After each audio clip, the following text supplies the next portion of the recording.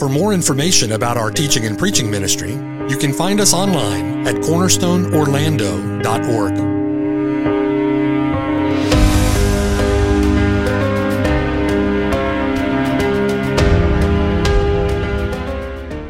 The following sermon has been brought to you by Cornerstone Orlando, making disciples for the glory of God.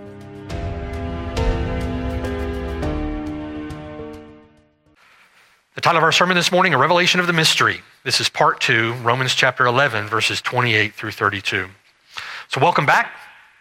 We are now continuing our work this morning through Paul's epistle to the church at Rome, where Paul is now drawing this main section of the book to a close. We began in chapter 9 with a new subject, if you will, a new section in the book of Romans. And Paul in Romans 9, 10, and 11 has been dealing with the unbelief and apostasy of Israel. And now Paul is drawing this main section of the book to a close.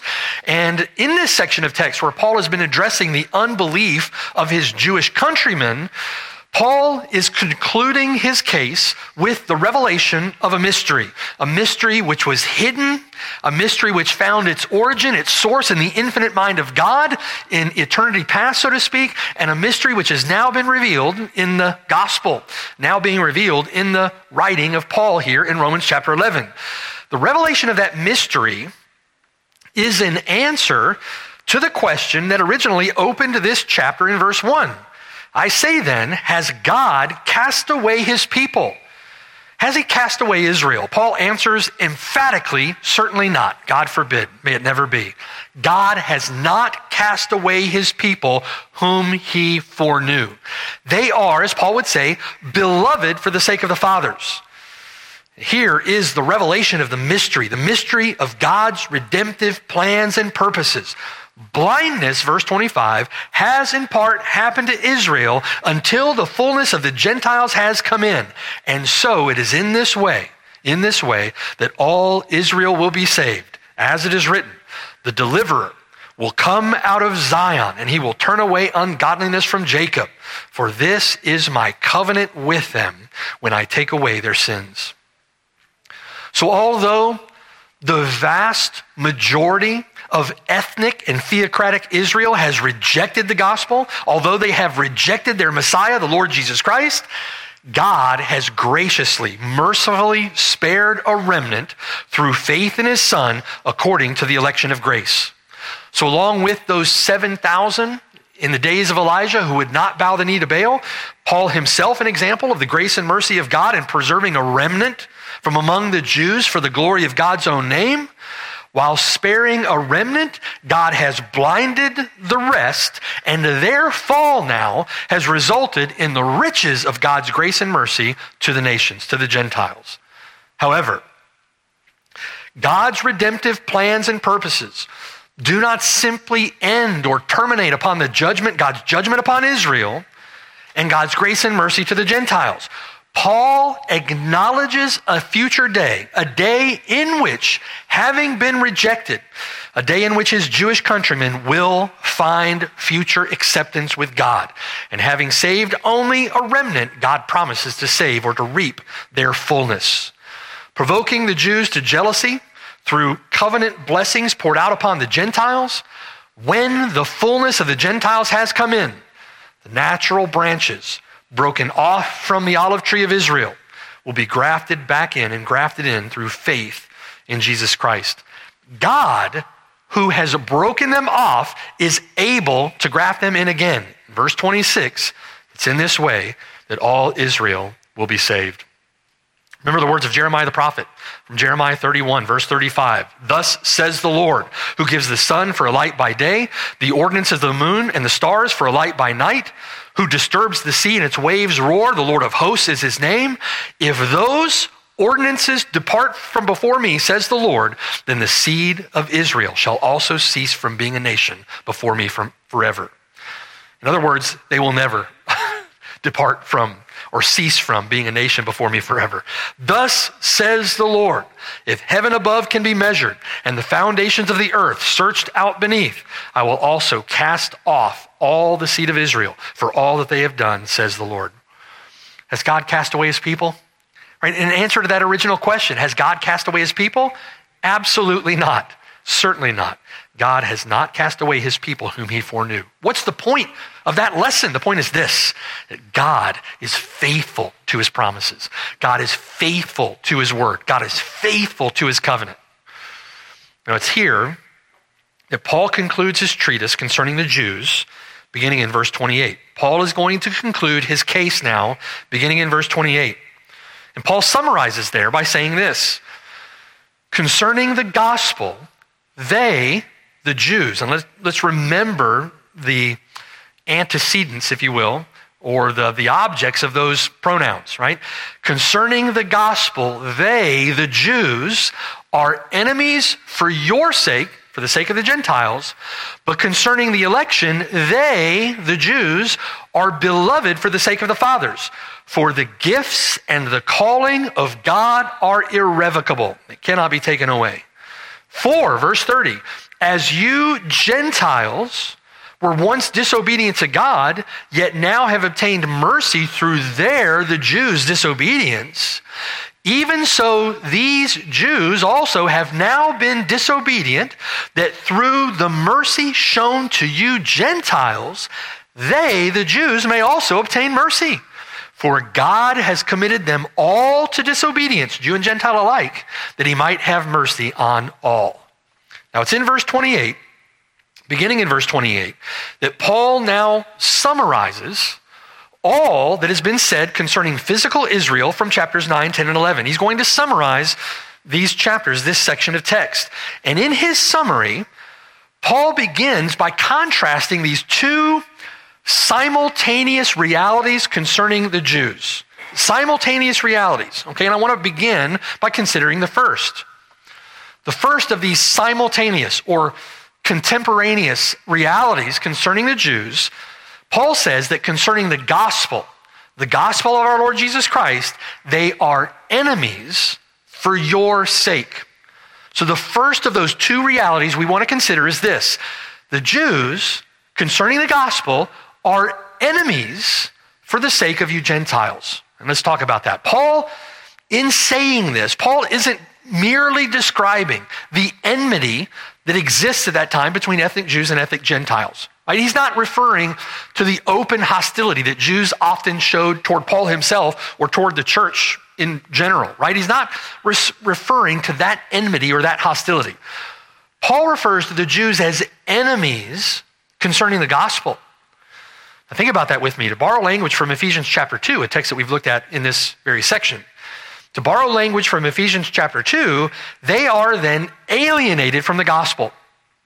The Jewish people are alienated from the gospel, alienated from the church, the assembly of God's people, alienated from God. To borrow language from Paul in Ephesians chapter 2, they are strangers from the new covenant, strangers to the promises and blessings of that covenant. They are without Jesus Christ and therefore without God in this world. Think about that statement with me. They are enemies concerning the gospel. To the church of Philadelphia in Revelation chapter 3, the Lord there describes the Jews in Revelation chapter 3 as those who say they are Jews and are not. He describes their synagogues as synagogues of Satan. The Jews are enemies. Concerning the gospel, they are enemies of God. 1 John chapter 2, verse 23. John says, who is a liar but he who denies that Jesus is the Christ? He is Antichrist who denies the Father and the Son. John says, whoever denies the Son does not have the Father either. He who acknowledges the Son has the Father also. The Jews have rejected their Messiah. They've rejected the Lord Jesus Christ. The Lord Jesus Christ came to his own, the Jews, and the Jews received him not. They are enemies. In that, brothers and sisters, consider the goodness and severity of God. The severity of God toward those who fell. Goodness to you, toward you, if you continue in his goodness. But toward those who fell, consider the severity of God. I remember several years ago now, I was listening to a sermon by a Presbyterian pastor, Reformed pastor, who was speaking about the current condition of the Jews as the people of God. And with the passing of the old covenant, think with me about this now. With the passing of the old covenant, there is no covenant right now whereby people can be said to relate to God except for through the new covenant. The new covenant is the only covenant right now whereby anyone can say rightly that they relate to God through the Lord Jesus Christ. So there's no covenant right now by which anyone can be described as the covenant people of God apart from then faith in Jesus Christ. Faith in Jesus Christ. There is no one in covenant with God who has not placed faith in Jesus Christ. That includes the children of Presbyterians who have not placed their faith in Jesus Christ. It certainly includes unbelieving Jews who have rejected the Lord Jesus Christ. It certainly includes them. This pastor in the sermon was talking about his Jewish friend who is not a believer. And he asserted that his Jewish friend would be saved because the Jewish people remain in covenant with God. He further asserted that if his Jewish friend wouldn't be allowed into heaven, then heaven wasn't a place that he wanted to go either. 1 Corinthians chapter 16, verse 22, Paul says, if anyone does not love the Lord Jesus Christ, let him be accursed. Let him be accursed. But that doesn't give anyone any excuse for that rotten sin of anti-Semitism, right? That rotten sin of racism, right? That's ethnic vainglory. That's boasting against them, which is exactly what Paul in Romans 11 tells us not to do, right? Don't be haughty and boast against the branches. Fear, right? Consider the goodness and severity of God. But let's get our theology straight and preach the gospel to Jews. That's Paul's heart in this section of text. His heart is that the Jewish people would be saved. What accord has Christ with Belial? That's why we preach the gospel to lost people that they might be saved. Paul says, my heart's desire is that the Jewish people might be saved. I have continual grief in my heart that they are estranged from Christ. What communion has light with darkness? What part has an unbeliever with a believer? Concerning the gospel, Paul says they are enemies. They are enemies. With this statement, Paul is essentially repeating a truth that he's already introduced, and he's making it even clearer now. Verse 11, he refers to their fall. Right? Verse 12, he refers to their fall, their transgression, their failure. Verse 15, he refers to their being cast away. And that cast away in direct contrast with their future acceptance, with their fullness. And here in verse 28, he contrasts the current condition of unbelieving Jews as enemies with the condition of Jews as beloved and beloved for the sake of the fathers. Whatever enemies means, whatever Paul means by that term enemies, it is speaking of the exact opposite of what it means to be beloved. They are enemies for your sake, beloved for the sake of the fathers. We'll talk about that in just a moment, right? Enemies concerning the gospel. Now notice further, Paul clarifies then a purpose for their current rejection, a purpose for that condition, if you will, as enemies of the gospel or as enemies for your sake. They're enemies for your sake. Paul, in context now, is addressing Gentiles at the church at Rome. When he says, for your sake, he's addressing Gentiles. And he's saying that God's current judgment upon unbelieving and apostate Israel is for the benefit or for the blessing of believing Gentiles. Their current condition is for the blessing of believing Gentiles. Their failure was the context in which the gospel was sent to and preached to the nations. Their rejection was the context in which the gospel is preached to the nations. Now think with me about that, right? There are several ways in which God's dealings with apostate Israel, unbelieving Israel, there are several ways in which God's dealings with them serve to benefit the Gentiles. First, God had promised the salvation of the Gentiles through his judgment upon apostate and unbelieving Israel. And if you remember, we looked at several of those texts in Romans chapter 11. Right? We looked at Deuteronomy chapter 32, verse 21. Listen to the Lord. Deuteronomy 32, verse 21. They have provoked me, God says, to jealousy by what is not God. They have moved me to anger by their foolish idols. Therefore, God says, I will provoke them to jealousy by those who are not a nation. I will move them to anger by a foolish or by an ignorant nation. So for example, let me give you an example of that. When Paul and Barnabas then preached the gospel to Jews in Acts 13, which was Paul's practice, to the Jew first and then to the Greek, right? So when Paul and Barnabas preached the gospel to Jews in Acts 13 and the Jews reject it, Paul sees, he recognizes in that rejection the judgment of God, and he sees in that judgment of God a promise of God to save the Gentiles. He knows that from Jeremiah. He knows that from Isaiah. He knows that from Ezekiel. He knows that from the prophets.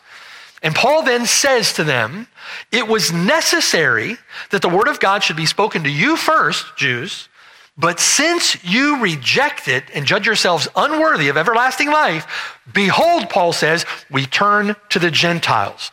For so the Lord has commanded us, Paul says. I have set you as a light to the Gentiles, that you should be for salvation to the ends of the earth.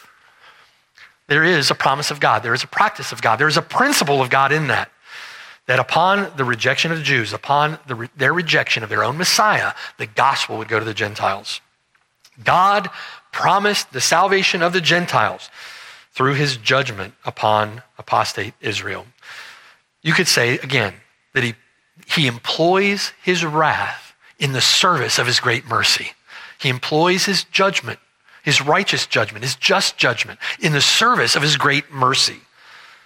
Secondly, it is through God's judgment of Israel that the old covenant passes away to make room for a new. It's through God's judgment of Israel that the old covenant passes away. It would be through a new and better covenant with better promises and a better surety that the Gentiles would be blessed.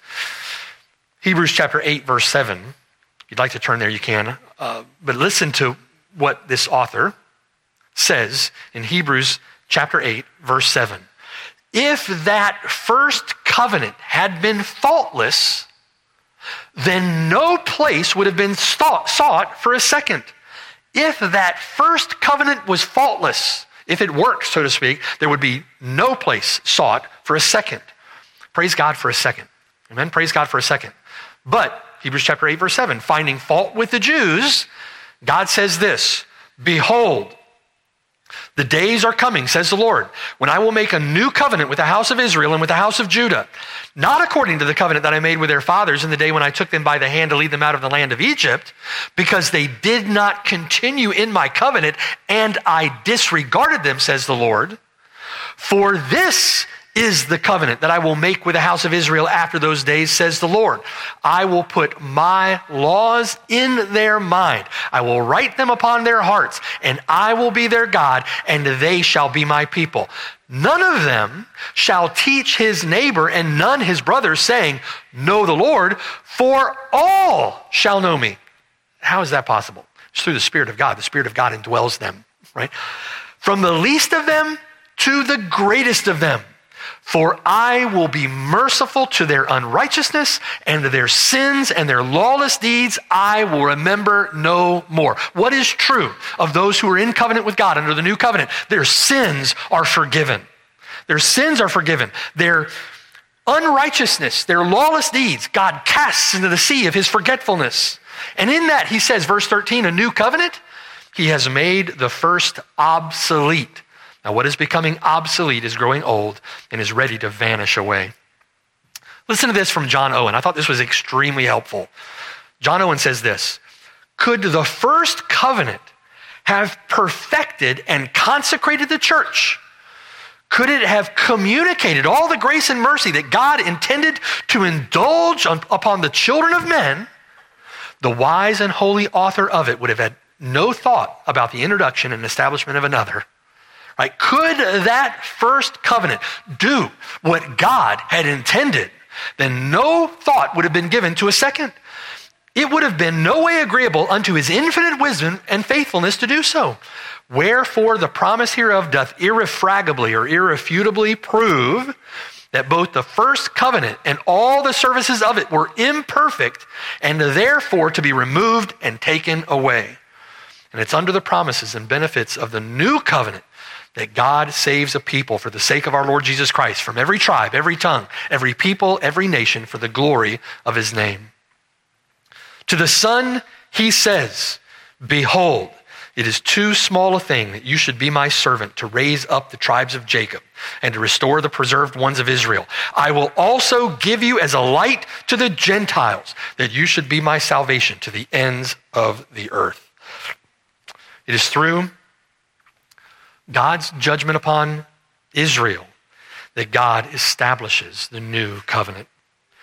Third, it is through the example of their failure, the failure of the Jews, that Gentiles are pointed away from bondage to sin, pointed away from their bondage under the law, and pointed to the freedom from that bondage through Jesus Christ. They're pointed away from bondage, from enslavement under the curse, and pointed to faith in Jesus Christ. The law, through Israel's failure, the law is more observably seen as a tutor that points us to Jesus Christ. Now turn with me to Galatians chapter 4. Galatians chapter 4. In Galatians chapter 4, there's a text here that we've considered before, about 6 months ago. This is the text we've considered before, but it's going to help us by way of reminder to consider this text again in our current context. Okay, so I want us to remember this text, and I want us to remember how it applies in Romans chapter 11. Paul, in Galatians chapter 4, Paul is writing to a largely Gentile church, to Gentile churches across Asia Minor. But these Gentile churches were being assailed by the error of the Judaizers. The Judaizers were saying that faith in Christ is not enough. God's promises were made to the circumcised. God's promises were made to those who keep the law. God's promises were fulfilled to those who were Jews, essentially, who were circumcised, kept the law. And if you believe the gospel that Paul preaches, then God has abandoned his covenant. That's what they would assume, would presume. But what does Paul say? What does Paul say? Verse 21.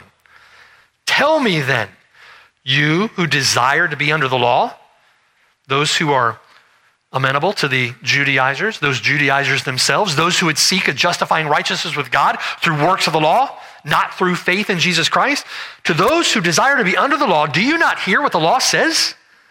Verse 22, for it is written that Abraham had 2 sons, the one by a bondwoman, a slave, the other by a free woman. Now the bondwoman, in this analogy, the bondwoman was Hagar, and the son of Hagar was Ishmael. The free woman was Sarah, and the son of Sarah, the free woman, was Isaac. Okay?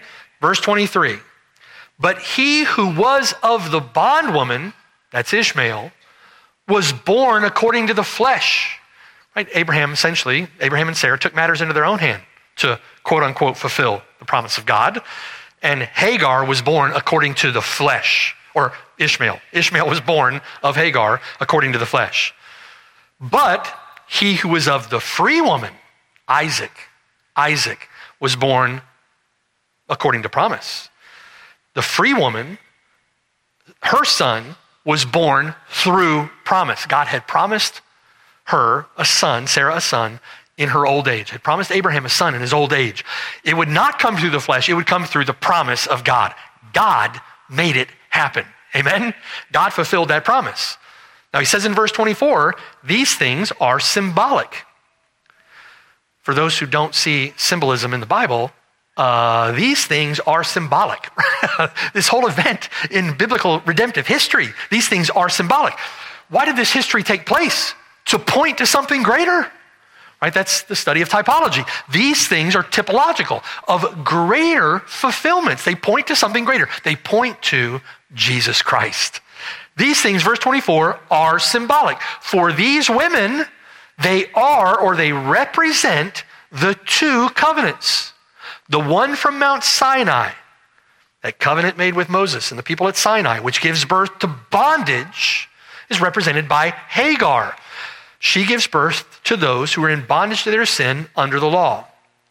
For this, verse 25, Hagar, for this Hagar is Mount Sinai in Arabia and corresponds to the Jerusalem which now is and is in bondage with her children. Now, did you catch what Paul just said there in verse 25? That bondage, Hagar, Ishmael, bondage under the law, bondage to sin, that bondage corresponds to the Jerusalem which now is. Judaism, first century Judaism, first century Jews, in bondage with her children. The covenant given by God to the physical seed of Abraham at Mount Sinai has been corrupted, has been polluted by the Jews, by the Judaizers. Now corresponds to Hagar, the bondwoman, under bondage to the law. It represents bondage. It represents slavery. Verse 25, it corresponds to Jerusalem, which now is the current physical seed of Abraham. Why? Because they have not sought a justifying righteousness through faith alone in Jesus Christ. They have sought it, as it were, through the law. And the law was never meant to give the freedom that only comes through Jesus Christ. The mere physical children of Abraham, according to the flesh, correspond to Hagar and Mount Sinai in bondage. That Jerusalem is in slavery with her children. Who are her children? They are Ishmaelites. Paul just called the Jews who reject Jesus Christ enemies concerning the gospel. He just called them Ishmaelites. Anyone who pursues a justifying righteousness before God through works of the law, they are Ishmaelites. Don't follow the same example of disobedience. Right? Don't fall thinking the same thoughts after them. Don't fall according to that same example of faithlessness, that same example of unbelief. There is no freedom through the law. There is no justifying righteousness through the law. Romans chapter 3, verse 19. In this letter, Paul has already said, now we know that whatever the law says, it says to those who are under the law that every mouth may be stopped. And all the world may become guilty before God. Therefore, by the deeds of the law, no flesh will be justified in his sight, for by the law is the knowledge of sin. What should the law cause us to do? The law should cause us to flee to Jesus Christ in faith, to trust in Jesus Christ alone, not to take any comfort in our law keeping, but only through faith in Jesus Christ to take comfort in him, his accomplished work, his imputed righteousness. And what do we see in the example of unbelieving and apostate Israel? We see bondage under the law. Verse 26, but rather than in contrast, the Jerusalem above, in contrast with that Jerusalem that now is, the Jerusalem above, the heavenly Jerusalem, is free, which is the mother of us all. That heavenly Jerusalem corresponds with Sarah, the free woman. That heavenly Jerusalem corresponds with the promise. Sarah is the mother of all those who put their faith in Jesus Christ. Galatians chapter 3, you are children of Abraham through faith in Jesus Christ. We are the sons of Abraham, Isaac, and Jacob. We are the sons of Sarah, the free woman, the sons of promise, and that through faith in Jesus Christ. Verse 27, for it is written, rejoice, O barren, you who do not bear. Break forth and shout, you who are not in labor, for the desolate has many more children than she who has a husband. Now we, brethren, all those who have put their faith in Jesus Christ with believing Abraham, we, brethren, as Isaac was, we, Paul says, are children of promise. Through faith in Jesus Christ, we are the children of Abraham. We are true Israel. Elect Jews and elect Gentiles. All of those together who place their faith and trust in Jesus Christ. In other words, this isn't replacement theology. This is fulfillment theology. Right? This is how God fulfills his plans and purposes. This is the mystery that Paul is speaking of. Verse 29, but as he who was born according to the flesh then persecuted him who was born according to the Spirit. In other words, when Ishmael was persecuting Isaac, even so it is now. Nevertheless, what does the scripture say, right? They are enemies of the gospel. Enemies concerning the gospel, enemies for your sake. Nevertheless, what does the scripture say? Cast out the bondwoman and her son, for the bondwoman shall not be heir with the son of the free woman. Those who do not place their faith and trust in Jesus Christ will not be saved. How is anyone saved? Faith in Jesus Christ. Faith in Jesus Christ. So who are the children of the bondwoman? Paul is saying here in Galatians 4 that it's the unbelieving Jews. Who are the children of the free woman? Those who through faith in Jesus Christ inherit the promise. Who are those who inherit all the promises of God made to Abraham? They are those who share the faith of believing Abraham, true Israel, the church of the Lord Jesus Christ, made up of a people of every tribe, tongue, and nation. A people made up of elect Jews and elect Gentiles, Old Testament believers, New Testament believers. And that includes you, believer, if you have turned from your sin to trust in him. Now turn back with me then to Romans chapter 11. Romans chapter 11. Concerning the gospel, they are enemies. Now notice what Paul says there concerning this purpose. Concerning the gospel, they are enemies for your sake. The Jews, having rejected Jesus Christ, did not frustrate the plans and purposes of God.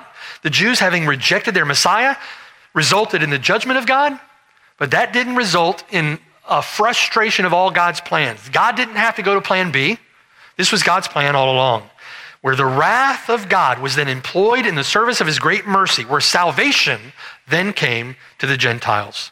Think.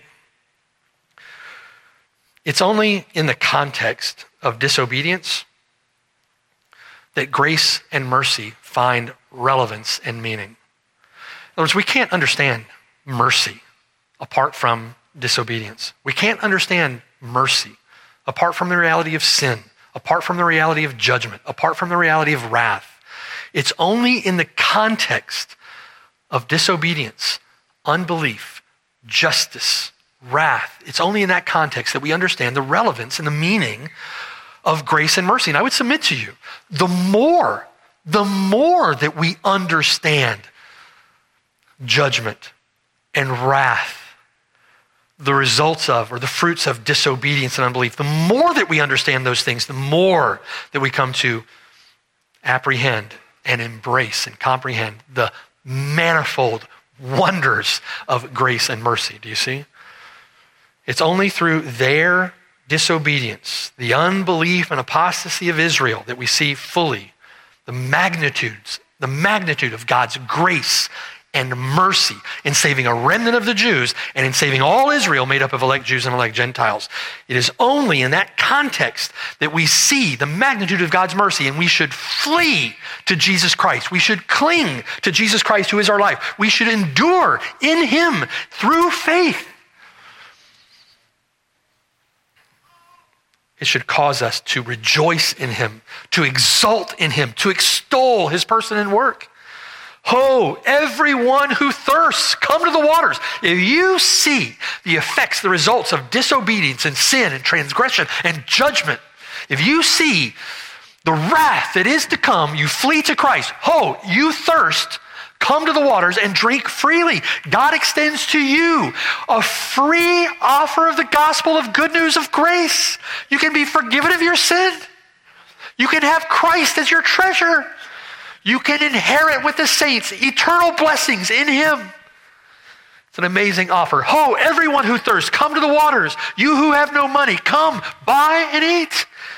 Surely God will call a nation who he does not know. A nation who does not know you shall run to you. Isaiah says, because of the Lord your God, the Holy One of Israel, for he has glorified you. Seek the Lord while he may be found. Call upon him while he is near. There is hope in the gospel.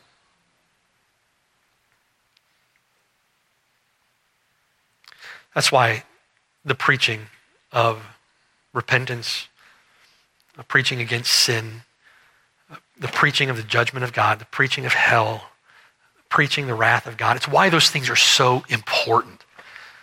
They have fallen into such disrepute in our day, such that people can't even use the terms, can't even use the words. Consider the goodness and severity of God. Those two things held, both together, held up as characteristics of God's own essential nature. the goodness and the severity of God, his exacting judgment, his righteous retribution. And in light of that righteous retribution, his infinite mercy, his boundless grace. The only way we're going to see it as infinite and boundless is when we see the magnitude of our own sin. Like Paul says, God be merciful to me, the sinner. The chief of sinners, whom I am chief, Paul says.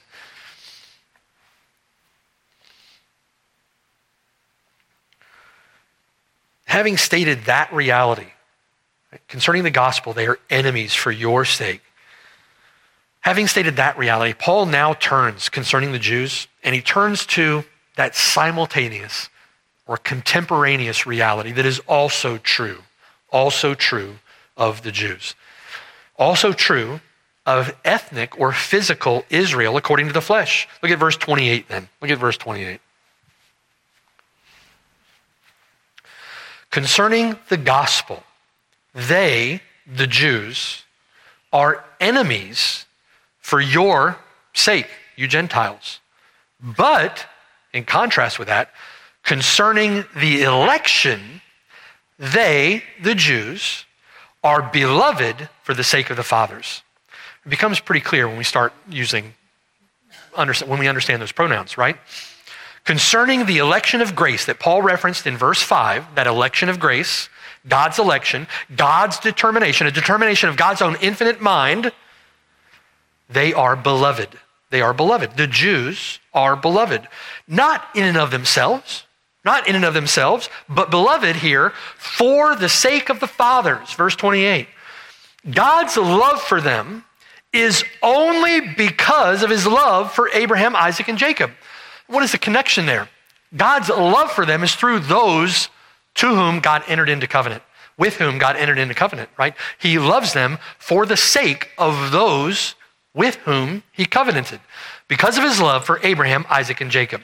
God's love for Abraham, Isaac, and Jacob is manifest. God's love for the fathers is expressed in the love that he pours out upon the remnant of their offspring.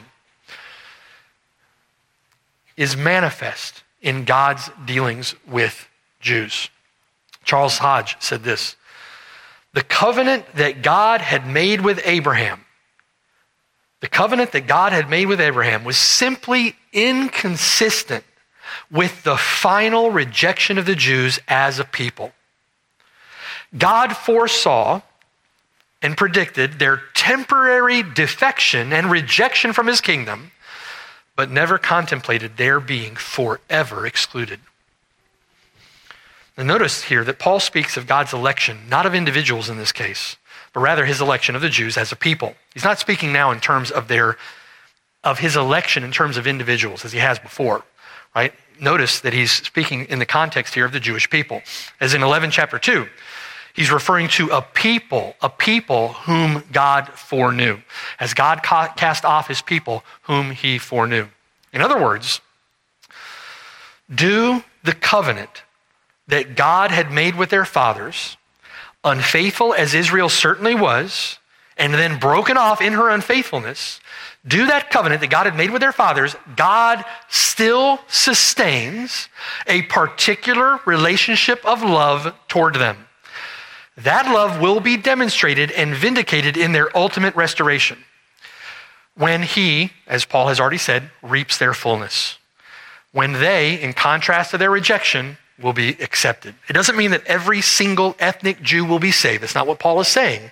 But it does say that there will come a time when God will reap their fullness in contrast with their rejection, or will reap their salvation, reap a number in contrast with their remnant. The grace of God's calling cannot be made void. The grace of God's calling cannot fail. Even when we are faithless, he remains faithful. He cannot deny himself. Now, how does Paul state it here in verse 29? The gifts and calling of God are irrevocable. Now remember, he's speaking about God's calling of a people. The gifts and calling of God are irrevocable. In the Greek, that word is moved up for emphasis. Irrevocable. And that word means without regret. Without regret are the gifts and calling of God. Without regret are the gifts and calling of God of a particular people for his name, namely those physical descendants of Abraham. God does not regret the covenant that he made with Abraham and his seed. He doesn't regret that covenant. God's own steadfast commitment to that covenant is seen in the fact that it is irrevocable. Verse 29.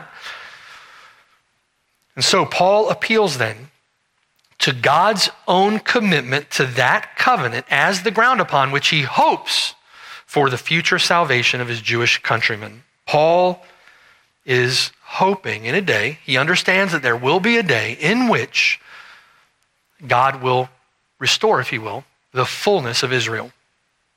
Paul explains that hope in verse 30. He explains that hope in verse 30. Verse 30. For as you were once disobedient to God, speaking to the Gentiles, yet have now obtained mercy through their disobedience, the Jews, even so these Jews also have now been disobedient, that through the mercy shown to you, they also may obtain mercy. So in the wisdom and in the power of God, just as the disobedience of the Jews has led in God's providence to the gospel obedience of a great number of elect Gentiles, so it will be that the mercy shown to formerly disobedient Gentiles will lead in God's providence to the gospel obedience of a great number of elect Jews. Let me say that again so we hear it, right? Just as the disobedience of the Jews has led in God's providence to the gospel obedience of a great number of elect Gentiles, so it will be, in that same way, that the mercy shown to formerly disobedient Gentiles will lead in God's providence to the gospel obedience of a great number of elect Jews. And Paul says as much already, hasn't he? For if you were cut out of the olive tree, which is wild by nature, and were grafted contrary to nature into a cultivated olive tree, how much more will these who are natural branches be grafted into their own olive tree? 4, verse 32. In the wisdom and in the grace of God, verse 32, God has committed them all to disobedience that he might have mercy on all. The Lord himself says, I did not come to call the righteous, but sinners to repentance. Right? God commits them all to disobedience so that he might have mercy on all.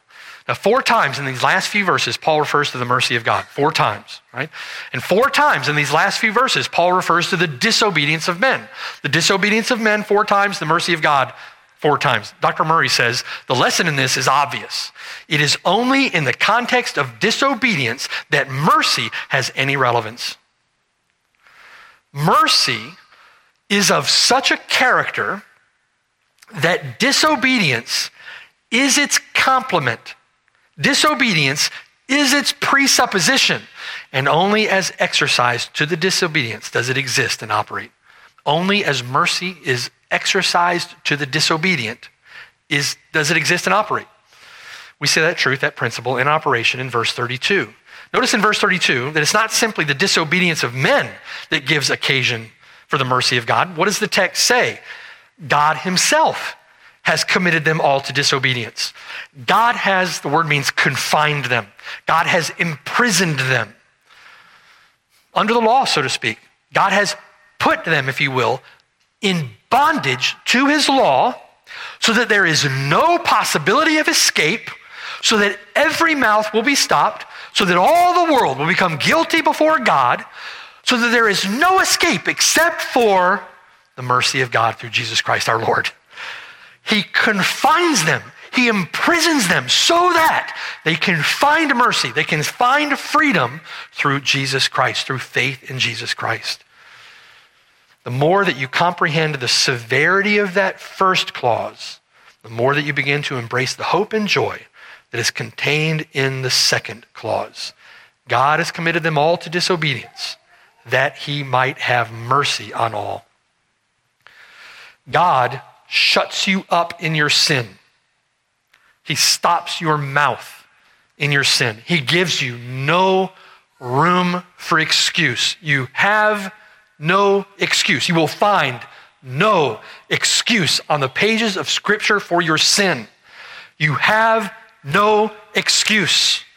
Everyone is guilty under the law for a purpose, that he might show mercy. That he might show mercy through faith in Jesus Christ. God shuts you up for the purpose that he might show you mercy. He declares his righteous justice, his righteous judgment, so that you might flee to him for grace. That you might flee to Jesus Christ for mercy. He employs his great wrath in the service of his astonishing mercy. That he would have mercy on you, that he would have mercy on me, is an astonishing wonder of his mercy, an astonishing wonder of his grace, an astonishing wonder of his person, of his essence, of his character, of his nature. God delights to show mercy. I'm fascinated by the interaction that Moses has with God, where Moses pleads with God to show him his glory. God, show me your glory. Show me your glory. God says to Moses, I'll hide you in the cleft of the rock, and I'll make all my glory pass before you. And what does that glory consist of there? It consists in God declaring his name to Moses. I will have mercy on whom I will have mercy, and I will have compassion upon whom I will have compassion. Right? Our God, for the glory of his name, delights to show mercy to the praise of his great glory. Amen?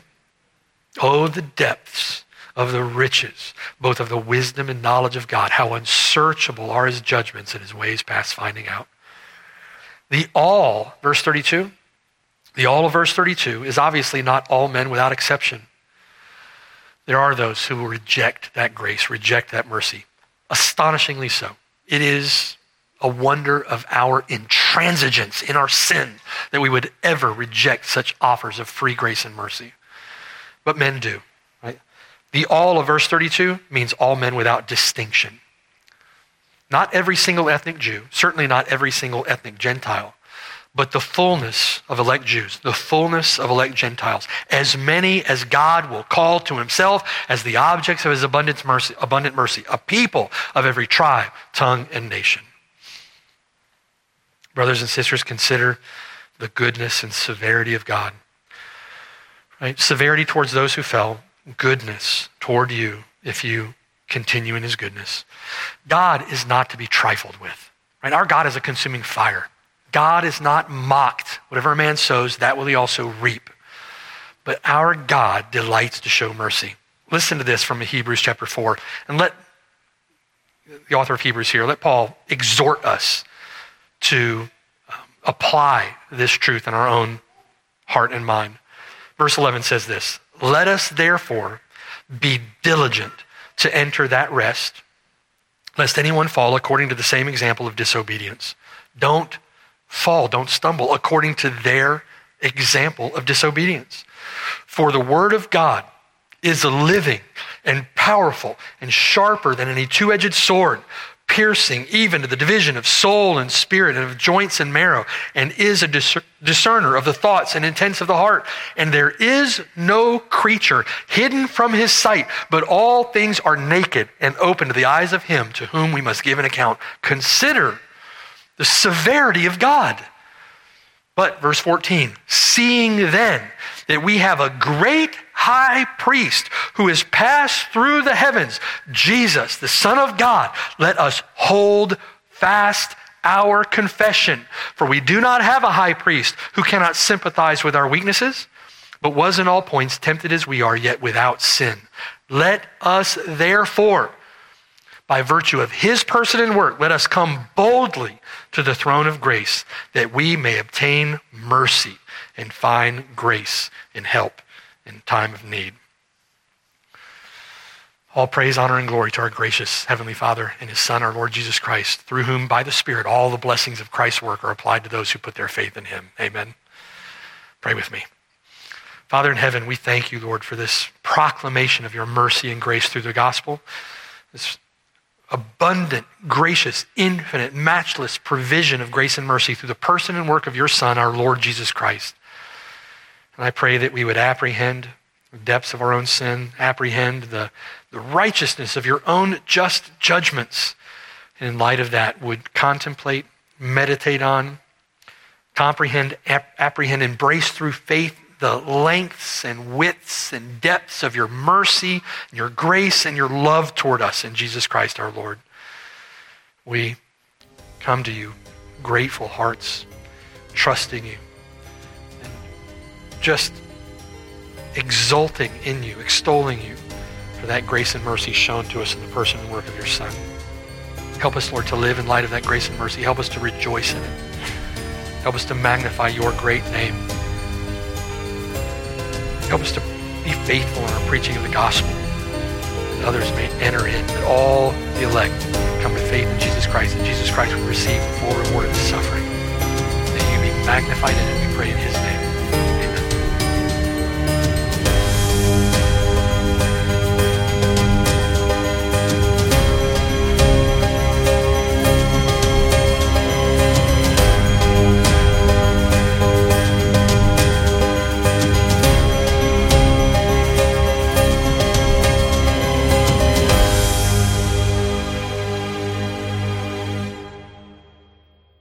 Hello, and thanks for listening. My name is Mark Brashear, and I have the blessed privilege of serving with the saints at Cornerstone Church near Orlando, Florida. We're so grateful that you've connected with us through the sermon that you've just heard. For more information, visit us at cornerstoneorlando.org. Or better yet, come and see us on the Lord's Day at 3370 Snow Hill Road in Oviedo, Florida. We're just east of Orlando and about 15 minutes from the campus at UCF. It would be a joy to have you worship with us.